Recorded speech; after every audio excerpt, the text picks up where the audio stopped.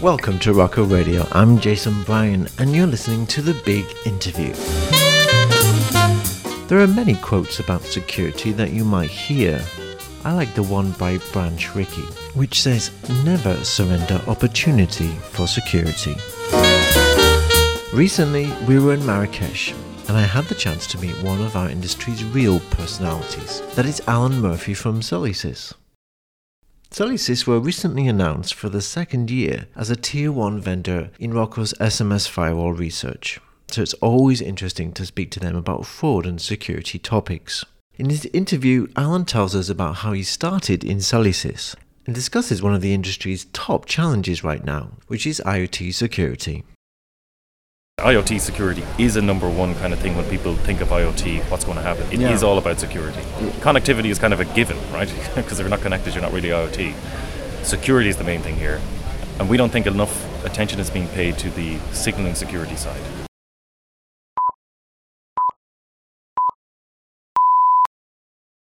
The first thing, Alan, I have to ask you is, one of my favorite questions is, how do people get into telecoms? And when they're a child, you want to be an astronaut, a policeman, or you want to be a singer in the Spice Girls. I mean, what is it that you thought about being when you were a child, and how did you get into telecoms? Well, I don't think I ever wanted to be a singer in the Spice Girls. I was a choir boy at one point, but exactly. You don't walk down the road, trip up, bang your head, and go, "Hey, I'm going to do some SS7 programming now," right?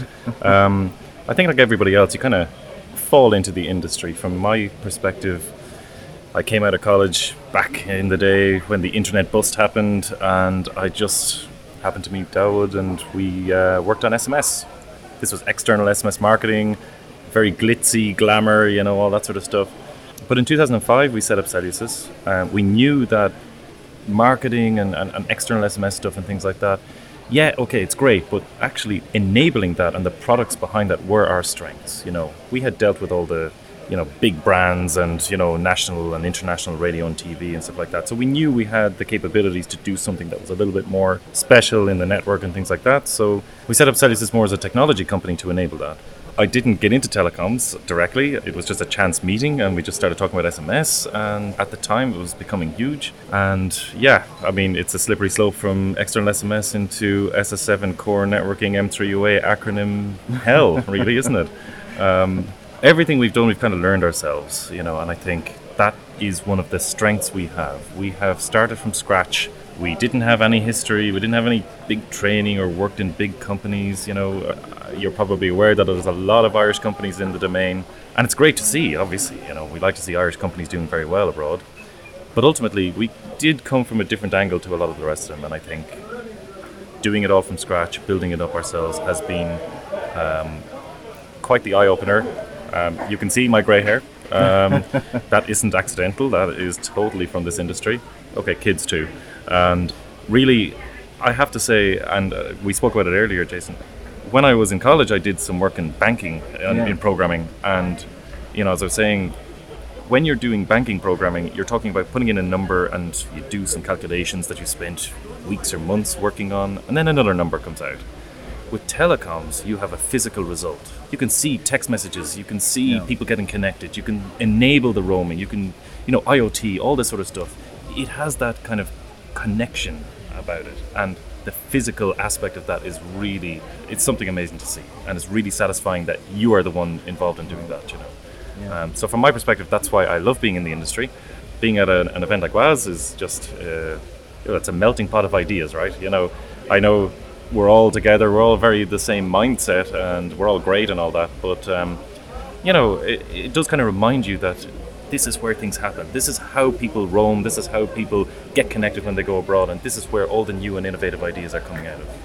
Bearing in mind that SMS is where it all started, we associate SMS with more A2P SMS these days. Is that a sad story for you? Is it?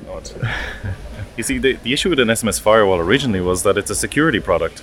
Yeah. Now, if you try and sell a security product to an operator, they're going, okay, what's my return on investment? It's like, I don't know, the satisfaction of going to sleep at night and knowing that your customers are protected against spam, The A2P industry is really interesting, and I think most people 10 years ago predicted SMS would be dead by now, as with SS7, right?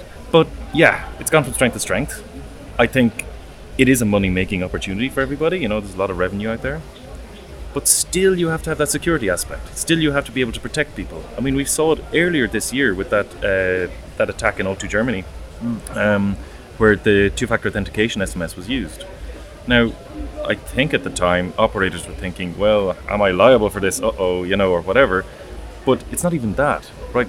If people cannot trust two-factor authentication, i.e. A2P SMS, then they will migrate and move away. And that's a massive loss for the operators right now. It's killing off the goose that laid the golden egg, right? But the security goes much deeper than that. And we've seen it over the last few years. Look, we've had our signaling firewall out for many years now. A lot of other people are doing it as well. And protecting against these threats is absolutely paramount in my view. And then when we move on to IoT, where, okay, yeah, your mobile phone is stolen, okay, some revenue, whatever. Now it could be life-threatening. Right. Your car, your pacemaker, I mean, God knows what's going to be connected later. So let's get into that a bit, because I know that you guys, looking at your stand here in Marrakesh, you have a focus specifically on IT these days, and you're very effective in signal roaming and in signaling firewall as well. So how does that work with IoT? I mean, what's the real risk? Well, yeah, so you're right. It's we took a look at our products, okay? So in particular 3 of our products. The signaling firewall for SS7 and diameter protection. Steering of roaming, which we've a fairly advanced system that can really segment your subscribers. Traditionally we'd use it for, say, prepaid, postpaid, high minutes users, etc. The standard kind of commercial stuff. But it can obviously be applied to IoT. And our mobile broadband analytics. What's happening in the pipe as it comes to and from your device. So putting those together, and then you start looking at the massive growth in IoT. What's the number one concern about IoT? It's security. I have a Nissan Leaf. Last year, there was a vulnerability whereby some guy could go to the website and put in some, random vehicle identification numbers and turn on the air conditioning in every Leaf in the world. And, that's all fine and well if it's sitting outside in your driveway, but if you're in an airport car park and then you come back and your battery's drained, well, that's not so much fun. And, it's a trivial kind of thing, but you can see now, I think with certain vehicles, you can find demonstrations of it, brakes being applied, doors being opened, everybody's concentrating on the device security. Webcams turned into botnets, okay. But we have a particular experience in signaling. So I'm Brinks. I use my IoT device to track my cash in transit. I secure my device so nobody can get or intercept the IP GPS location or whatever, but I can use SS7 vulnerabilities to determine the cell ID and figure out kind of where he is right now. I don't even have to touch the device. So at what point does the signaling security become bigger focus for everybody? And if you are selling IoT SIM cards, are you secure? The other thing then, as you mentioned with steering and roaming, most IoT vendors are obviously a little bit nervous about applying a similar type of roaming preferences and things like that to their IoT SIM cards, because essentially they want to make sure connectivity is always maintained. But that doesn't mean you can't apply selective steering or even offer that to your enterprise customers. Restrictions, preferred networks. Yeah, okay, you want to make sure there's quality of service there. Our system is powerful enough to give you that selective quality of service versus the cheaper networks or whatever it is driving down the costs. So you have empowered your enterprise customers then in that case. You don't really care as much about this. Okay, if it doesn't get connected, that's fine as long as it's on the cheap network. Or this is a very, very important device, I need connected all the time. Perfect. But in general, it's probably somewhere in the middle. So you want to do a little bit of steering. And yes, when there are quality service issues, we can identify the behavioral patterns and just make sure that the device gets connected. So that quality of service versus cost is very effectively provided by our steering roaming system. And I think that's going to be massive in IoT. The mobile broadband analytics, that has so many uses. It's already looking at analytics for a car manufacturer here in Europe. Okay, we're in Africa now. Okay, I'll stop drinking beer. And the amount of information that it can provide far exceeds the sort of information that we've seen on the current platforms that are available for IoT. Yeah. And what use cases will there be in the future? Well, we as signaling providers or signaling vendor, we can see all that signaling, we have all that information, we have active filtering, active processing, we can protect your devices, we can steer it, and we can push all of that information up to your customers. That's the value-added service there. And with IoT, connectivity is such a low margin thing. How do you keep the customers, especially in the concept of eSIMs and just customer churn? Yeah, okay, I'm just going to switch you over to somewhere else immediately. Okay, you're gone. I don't get any money for you anymore. So that's where we're coming from. I think that our products are very well thought of in the industry, but by combining them in this way and packaging them up and just focusing some of the use cases on IoT, we can really add a huge amount of value to anybody who's providing IoT SIM cards to enterprise customers. Question from my side is, of course, we know IoT devices, we know about the car industry. There are many brands concerned about IoT security, but what other kind of devices or situations is this kind of useful for? For example, in the smart metering industry, or what other verticals would you say have more security needs than... Right. Well, absolutely. And, okay, location tracking and things like that for very important people. Okay, how many is that going to apply to? Right. Let's say I can use one of these SS7 vulnerabilities, and what I can do is I can just a denial of service attack. I can just turn off all those smart meters. I mean, that would cause chaos. And remember, we're talking about fairly important infrastructure in a country. I mean, how much chaos would it cause if all those devices stopped communicating back? And when you think of electricity smart meters, where they're trying to, accommodate for, maybe you've got solar panels, maybe you've got, you're pushing electricity back into the grid, you're using the information from these meters to fire up more coal plants, I don't know, maybe you're in China, but you're using all this information and telemetry, and then they go dark, and somebody then requests some money via Bitcoin to turn them all back on again, right? And there's nothing you can do about it. What are you going to do then? So everything like this has to be looked at, as you say, in that vertical. Okay, yes, cars are life-threatening, but other things are very important too. And it's our job to analyze that and look at it with that very critical mindset. Where are these threats? Attending the fraud and security group a lot as I do, I'm from the security side. I can see a lot of these things happening. We developed the signaling firewall to protect against security threats. But this being exposed to the fraud manager side has been a real eye-opener for me. And again, as I say, with that attack earlier in the year, now all of a sudden the signaling security vulnerabilities are being used to make money for a fraudster. And there's it's a totally interrelated industry now, security and fraud. Well, that kind of makes people open up and go, oh, right, crap. It's not just about tracking some guy. And that's what we need to do. We need to make sure that, and IoT security is a number one kind of thing when people think of IoT, what's going to happen. It is all about security. Connectivity is kind of a given, right? Because if you're not connected, you're not really IoT. Security is the main thing here. And we don't think enough attention is being paid to the signaling security side.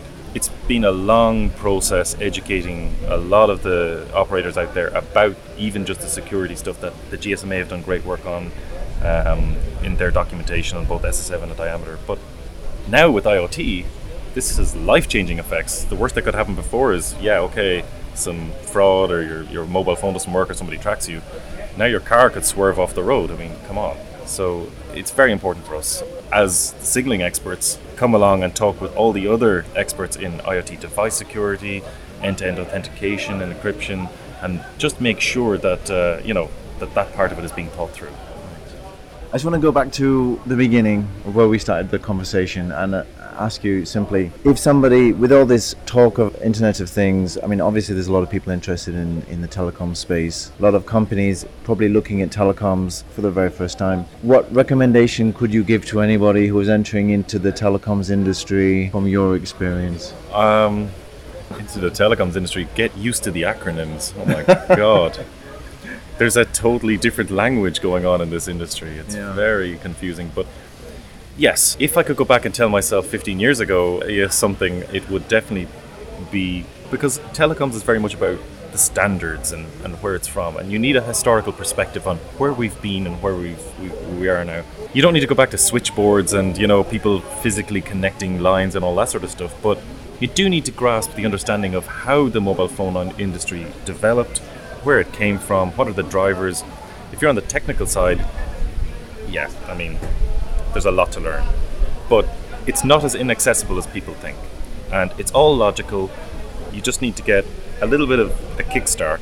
I don't know, it's a hard one to put out there. I think going to these meetings and seeing the entire ecosystem as opposed to being a programmer and just doing some, writing an SMS firewall or things like that is a different experience. But that's what's essential. Yeah. You need to understand the commercial side, you need to understand the user side, you need to understand the operator side. Now there's hubs, now there's carriers, now there's, aggregators, vendors themselves, the entire ecosystem, and a bird's eye view of that sort of stuff is essential before you even get in. Because it's like anything when you're trying to learn. You have to have that skeleton and then focus on the bits where you flesh it out later. And if you don't have that skeleton, then you cannot see the woods from the trees.